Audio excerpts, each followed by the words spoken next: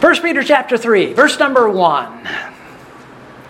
Likewise, ye wives, be in subjection to your own husbands, that if any obey not the word, they also may, without the word, be won by the conversation of the wives, while they behold your chaste conversation coupled with fear. Heavenly Father, we ask that you'd bless your word to our hearts, to the hearts of the children of God, and to the lost as well. May the gospel be presented clearly enough today to lead someone to the Lord, and may the rest of us be brought into the presence of the Holy God. Bless, we ask in Jesus' name. Amen. You may be seated. We quite often begin by using our imaginations, or I try to encourage you to do that. I would like you to picture yourself walking up to a stranger on the street, someone you've never spoken with before, and you boldly ask, would you like me to tell you how to be born again by the blood of the sacrifice of the Lord Jesus Christ? Perfect stranger. How do you think that's going to go? How much farther than that are you going to get with this person? Probably not very far. Not many people are interested in investigating spiritual things, especially things which involve their own hearts. People say, and some surveys suggest, that many of our neighbors are religious people. But just because they're religious doesn't mean that they're interested in the things of God, that they're interested in the gospel. Isn't it true that religious people can be, and often are, quite secular? Yes. Several of the people that live in my neighborhood, people who live on houses around us, are religious to some degree. Beside the Roman Catholics who are 2 doors down from us, those professing to be Christians, and even the Baptists across the road, when it comes to the Lord's Day, when it comes to Sunday, they are just as secular as the lost people. They have their recreational camping and their boating and their yard maintenance, and they're doing things which keep them out of the house of God. And even those that do attend church, even regular churchgoers, so often sit and have to endure secular psychology rather than the declaration of the Word of God. We live in a secularized society, one that was once spiritual, or at very least religious, but which has become worldly and secular. This is why the average American is not going to listen to you when you come up to him on the street and say, let me tell you about the sacrifice of Jesus. He has no interest in it, none whatsoever. Without some sort of preparatory work, most of our neighbors refuse to hear a presentation of the gospel. They would much rather be playing their video games and streaming their movies on their phones than sitting in the house of God listening to the Word. And even sometimes when they come into the house of God and the Word of God is presented, they are still playing their video games and streaming their movies during the church service. There's no hunger and thirst for righteousness. There's no desire for the blessing of God, because we have all the blessings that we want, what we think we need. There's no desire for heaven, and no consideration of what is going to happen when our 70 years are over on this earth and we have to face the other side of death. Many observers have said we are living in a post-Christian society. I believe that's to be true. When Peter was writing this letter, the world was in the very early days of Christianity. Society at that time was just as religiously secular as ours is today.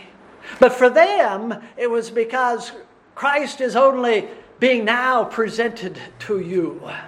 It was not a post-Christian society. It was a pre-Christian society. There were homes where one member of the family was saved. Maybe it was a child. Maybe it was a husband. And the rest of the family were still in their Jewish heritage or their heathen religion. And those unsaved people were just as reluctant to hear the gospel as our neighbors are reluctant. They may not have been exposed to evolution and the sexual revolution and humanism and wishy-washy Christendom, but they were just as antagonistic to the gospel. In chapter 3, Peter has some advice for Christian women who are the wives of unbelievers. And without using the term in verse number 1, Peter brings up the subject of lifestyle evangelism. That verse takes us to the question, how can we entice people who have absolutely no interest in spiritual things to become interested? How can we communicate and share what we know to be eternally important with people who only live for the world and for this particular moment? Peter supplies a partial answer to those questions. I recently read an interesting statement. Missionary evangelist Tim Peterson said, "Much more of our society is reachable than we imagine, although these people may not be immediately reapable. They are reachable, but not reapable." He said, and I agree because I find it in the Word of God, that there are two aspects to the work of evangelism. There's the absolutely essential proclamation of the gospel. This is the work of informing the non-Christian that he is a sinner and Christ is the only Savior. Neither is there salvation in any other. Paul said to the Corinthians, "Christ sent me to preach the gospel. For the preaching of the cross is the power of God unto salvation." He also said in another place, "Faith cometh by hearing, and hearing by the word of God." Paul told Timothy, "Preach the word, be instant in season, out of season, reprove, rebuke, exhort with all longsuffering and doctrine, because this is the God-given means of reaching souls." The spreading of the word of God, the preaching of the word of God. But in addition to the preaching of the gospel, there's the work of affirming the gospel. This is the ongoing, sometimes long-term process of modeling and explaining the message of Christ through our personal lives. Do you know, Christian? You're a sermon in shoes. Peter says, "Ye wives, so live for Christ, that even if your husbands obey not the word today, they may eventually, even apart from the actual preaching of the word, be won by your godly way of life." Both these aspects of evangelism work together. They blend together. The emphasis of one over the other is detrimental to our ministry. They both go together. We can't afford to emphasize one point to the exclusion of the other. This morning, I'd like us to consider Peter's point about wearing or walking or working out the gospel. But first, multitudes of people today obey not the word. Likewise, you wives, be in subjection to your own husbands, that if any obey not the word, they may without the word be won by the conversation of the wives, while they behold your chaste conversation coupled with fear. I think it was last week I said there are two kinds of people in the world. There are sheep which are lost, and there are sheep which have been found by Christ and brought to the fold. Praise the Lord. That dichotomy can be expressed in many ways. And Peter gives us one of those alternatives. There are people who obey the word of God, and there are people who do not. Brother Fulton and I were talking the other day about the subject of the Word. And I bring it up to your attention because there it is right here in our verse. He expressed the possibility of preaching on this subject last Sunday, but he didn't do that for whatever reason. And simply because Peter is telling me I need to address this, I'm addressing it. I hope I don't offend Austin when he gets back. Maybe he'll never know that I've done it. There are people who obey the Word, and there are people who don't. When our apostle speaks of these husbands as not obeying the Word, what did he mean by the Word? Wasn't he saying they were not listening to, they were not believing the written Word of God? Wasn't he talking about those who refused to obey the Bible? Of course, in Peter's day, they didn't have the 66 books that we have. They had the Old Testament. Maybe they had one or two, or maybe all four of the Gospels. There might have been one or two of the epistles that Paul had written. But even though they didn't have all that we have, when Peter refers to the Word here, he's talking about the written Word that they did possess, that was in their hands. But there is another possible interpretation. The living Word, the Lord Jesus Christ. These men refused to believe what they were told from the Bible, and they refused to believe what their wives said about Christ, the living Word. When the Apostle John said, "In the beginning was the Word, and the Word was with God, and the Word was God," he was speaking about the second person of the Godhead. He was speaking about the Son of God. He was speaking about the Lord Jesus. And the Word was made flesh and dwelt among us. Christ became one of us. His incarnation. All things were made by Him, and without Him was not anything made that was made. Christ in His deity there. And as many as received Him, to them gave He power to become the sons of God, even to them that believe on His name, Christ as Savior. My conversation with Austin began with a question about Hebrews 4:12. You're familiar with the verse.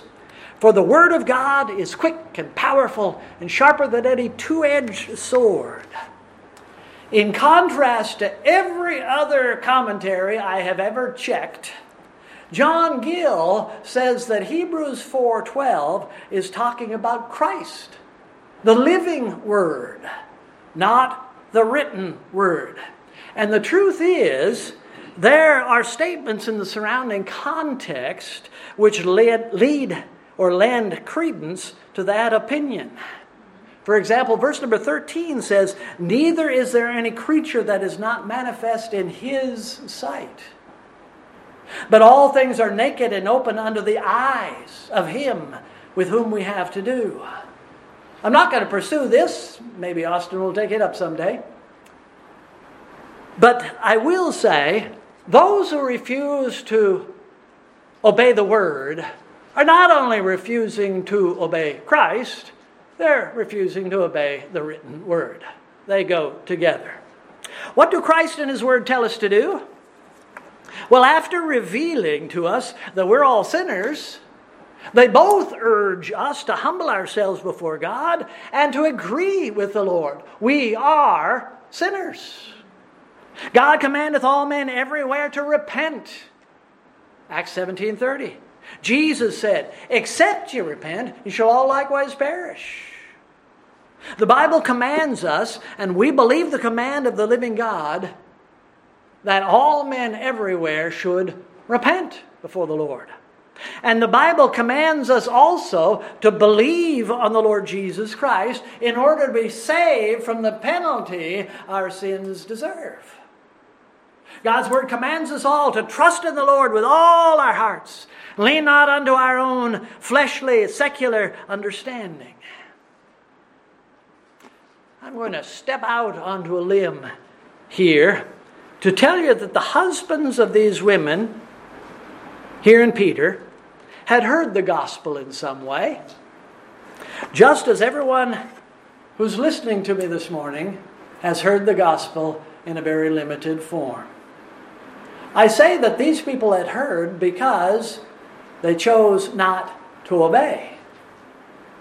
They had something that they were not obeying. Maybe those men, along with their wives, had heard Paul preaching in their local synagogue. Maybe they heard Peter or Silas presenting the commands of the gospel there in the marketplace in their little community. Maybe the men's wives had shared with them the testimony of their conversion. In whatever way it was presented to them, they rejected the word. They rejected the message of the Savior. They pushed aside the conviction of the Holy Spirit. They had done just what some of you are doing to the message this morning. Yeah. Of course, I'm referring to all those that are listening by way of technology.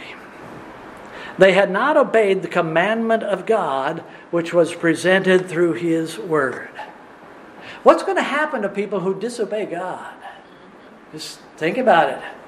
The Lord's not going to be very pleased. What will happen to those who refuse to obey the God who knows all things, understands and sees all things, even what's going on in a person's heart? What will take place at the great white throne when the judge of all things points to people's willful disobedience? You did not obey the gospel on such and such a day. It is appointed unto men once to die, but after this, judgment. God is angry, eternally angry with the wicked every day. The Lord Jesus, the one who is called the Word, will soon return to execute judgment upon all. The heavens and the earth, which are now, by the same word are kept in store, reserved unto fire against the day of judgment and perdition of ungodly men. Why are they ungodly? Because they have refused to obey the word of God.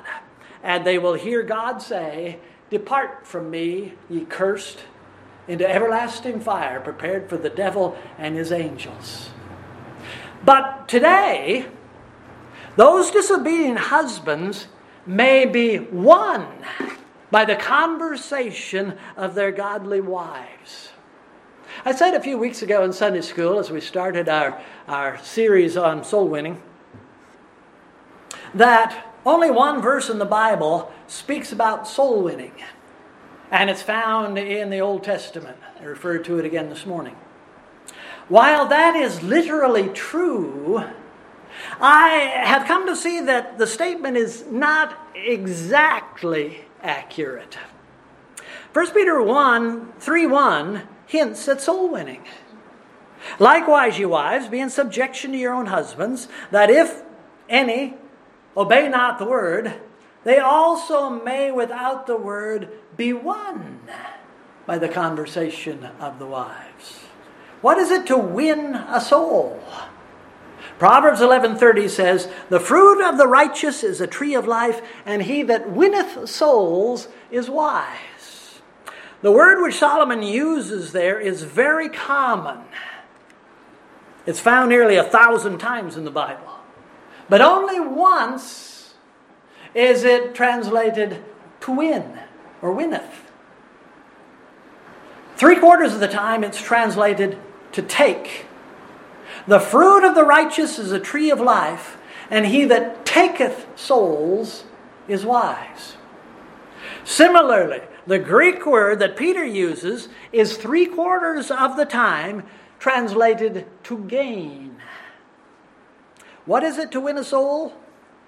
In the language and in the sight of God, it is to take that soul from the grasp and the enslavement of Satan. It is to gain that person for Christ and the kingdom of heaven. It is to snatch and rescue that soul from hell. God has chosen to use His own specially designed tools to carry out this winning of souls. Likewise, you wives, be in subjection to your own husbands, that if any obey not the word, they also may without the word be won by the conversation of the wives, while they behold your chaste conversation, coupled with fear. It's at this point we need to be careful, that I need to be careful. All by itself, your godly life is never going to lead a soul from Satan to the Savior. Your life is not sufficient. Right. This is where some forms of lifestyle evangelism go awry. They stop right there. That unsaved husband will never willingly follow anyone to Christ, even his wife, because his heart has no desire to go in that direction. It's just the nature of the fallen heart. He may respond superficially and go and hear a gospel preacher. Or he may superficially listen to the witness of his wife, but of his own will, he will never respond positively. He has to be stirred by the Holy Spirit. Practically speaking, no one is ever going to be argued into accepting Christ as Lord and Savior. Evangelism is not an intellectual exercise. Salvation is not a part of or a result of education. Right. Rather, they are blessings and results of the ministry of the Holy Spirit. In writing to one of his co-workers, Titus, Paul testified, "For we ourselves also were sometimes foolish. We were disobedient, deceived, serving divers lusts and pleasures." Could say these are the husbands of chapter 3. "Living in malice and envy and hateful and hating one another." Paul could have added, but didn't really need to, we were not obedient to the Word of God. But after that, the kindness and love of God our Savior appeared toward man appeared, not by works of righteousness which we have done, but by His mercy. According to His mercy He saved us, by the washing of regeneration, by the renewing of the Holy Ghost, which He shed on us abundantly through Jesus Christ our Savior, that being justified by His grace, we should be made heirs according to the hope of eternal life. How was it that the Christian wife had been saved, justified? How had she been made an heir of God, a possessor of eternal life? Well, it was by God's grace. The Lord was merciful to her. And that was applied through the regeneration work of the Holy Spirit. Simply put, God miraculously did it through His Spirit. Only the Holy Spirit can take a heart which is as hard as a chunk of granite and give it life. Make it responsive. What is the primary tool that the Spirit uses?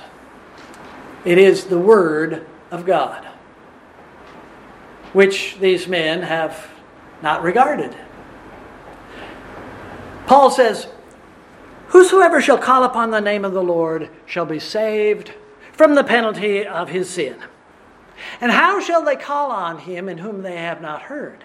How shall they hear without a preacher? How shall they believe on Him of whom they have not heard? And how shall they hear without a preacher?" A preacher? Is it that important? It is important because that is God's ordained plan. Saving faith in Christ cometh by hearing, and hearing by the Word of God. Earlier, Paul said, "I am not ashamed of the gospel of Christ." The gospel of Christ is the power of God unto salvation to everyone that believeth. And as much as in me is, I'm ready to preach the gospel to you people. The preaching of the Word of God, the preaching of the gospel, is God's ordained method of evangelism and the saving of souls. It is His primary tool. But I go back to where we began. We live in a secular world that has no interest in hearing the preaching of the Word.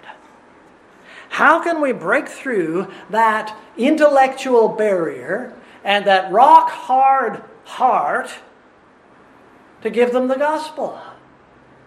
Well, ladies, live like Christian ladies. Even though your husband disobeys the Word, maybe you can do something about that. Here's the purpose and the use of lifestyle evangelism. The second aspect of evangelism is the affirmation of the gospel through our lives. Picture the servants who are described in Peter's last chapter. He has some instructions for servants. That slave, that Christian slave, may never be permitted to speak to his employer about Christ. He's a slave. He's a servant. When he was first born again, he became so excited about the Savior that he boldly testified to everybody, including his boss, about what the Lord had done for him. And his boss heard it and said, "Never bring that subject up again.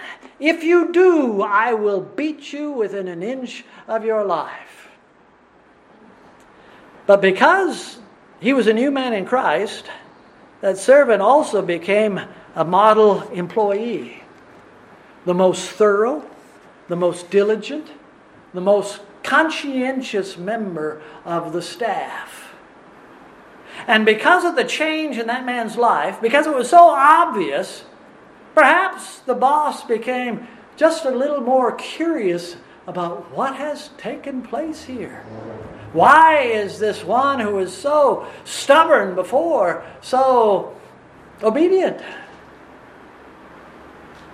If that husband has threatened his wife and demanded that she never speak of Christ again, but he is forced to see that she has become more respectful, more quick to be a blessing, more, generally speaking, sweet than she was before, she may eventually win her husband to the Savior.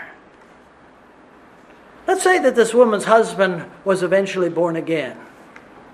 It may come at a time when there is no presentation of the Word of God. There's no preaching involved. Nothing. There may not be any gospel sermon preached at the time of his conversion. Nevertheless, somewhere in the background, somewhere underneath it all, has been the Word of God in some fashion, some form. But since that time, this wife has been living that gospel. She has become a sermon in shoes. And he's heard the message again and again by looking into her smiling face when he's just abused her for overcooking the roast. And it speaks to his heart. Yeah. The Word of God is present as a part of the equation. But at the moment of that man's conversion, it may not have been there. But it's there. It's got to be there. The Lord may use a child. He may use a wife. He may use a gospel tract, a piece of paper, or any number of other things to soften a heart toward the Word of God. Someday, each of us are going to stand before the judge. Someday you are going to stand before the judge, the one who is the living Word. And I believe that this message will come up at that time in some fashion or another. Have you been obedient to the Word? Or are you like this husband, going on in your own way, obeying no one but yourself? Will you recognize that you are either a child of God or you are not because of your obedience to the Word? Will you also see that the Lord has used people and circumstances to make you once again look and listen to the Word of God? What will your judgment day be like? Yes. Will you hear Jesus say, "Depart from me, ye cursed, into everlasting fire, prepared for the devil and his angels"? Or will you hear, welcome, obedient one, believer? Are you obedient unto the gospel of the Word of God? Please join with me in standing.